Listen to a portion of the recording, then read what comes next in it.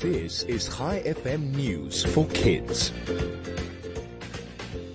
I'm Laura, and here is your news. Today is Thursday, the 2nd of December, 2021. A rare and ancient mammoth tusk has been discovered by researchers off the coast of California. The discovery, made by the Monterey Bay Aquarium Research Institute, could help to fill in huge gaps about the history of mammoths in North America.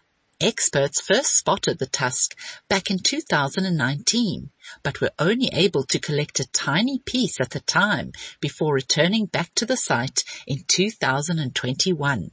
The tusk was identified over 3,000 meters under the ocean, and researchers have concluded that it is over 100,000 years old.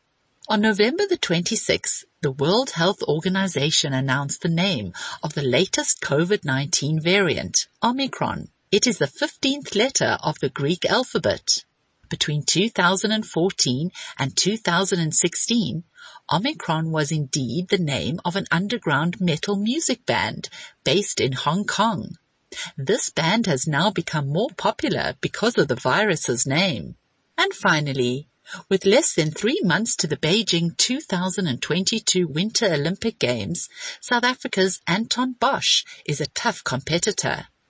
He is Swedish-born second-generation South African and is the first professional snowboarder to represent Team South Africa among the world's top 30 snowboarders at the Olympics in February 2022. A total of 238 athletes will participate. Before we end off today, I have a question for you. Why do bananas have to put on sunscreen before they go to the beach? Because they might peel. Thanks for listening. I'll be back with you again tomorrow morning with more news for kids. This is Laura, over and out.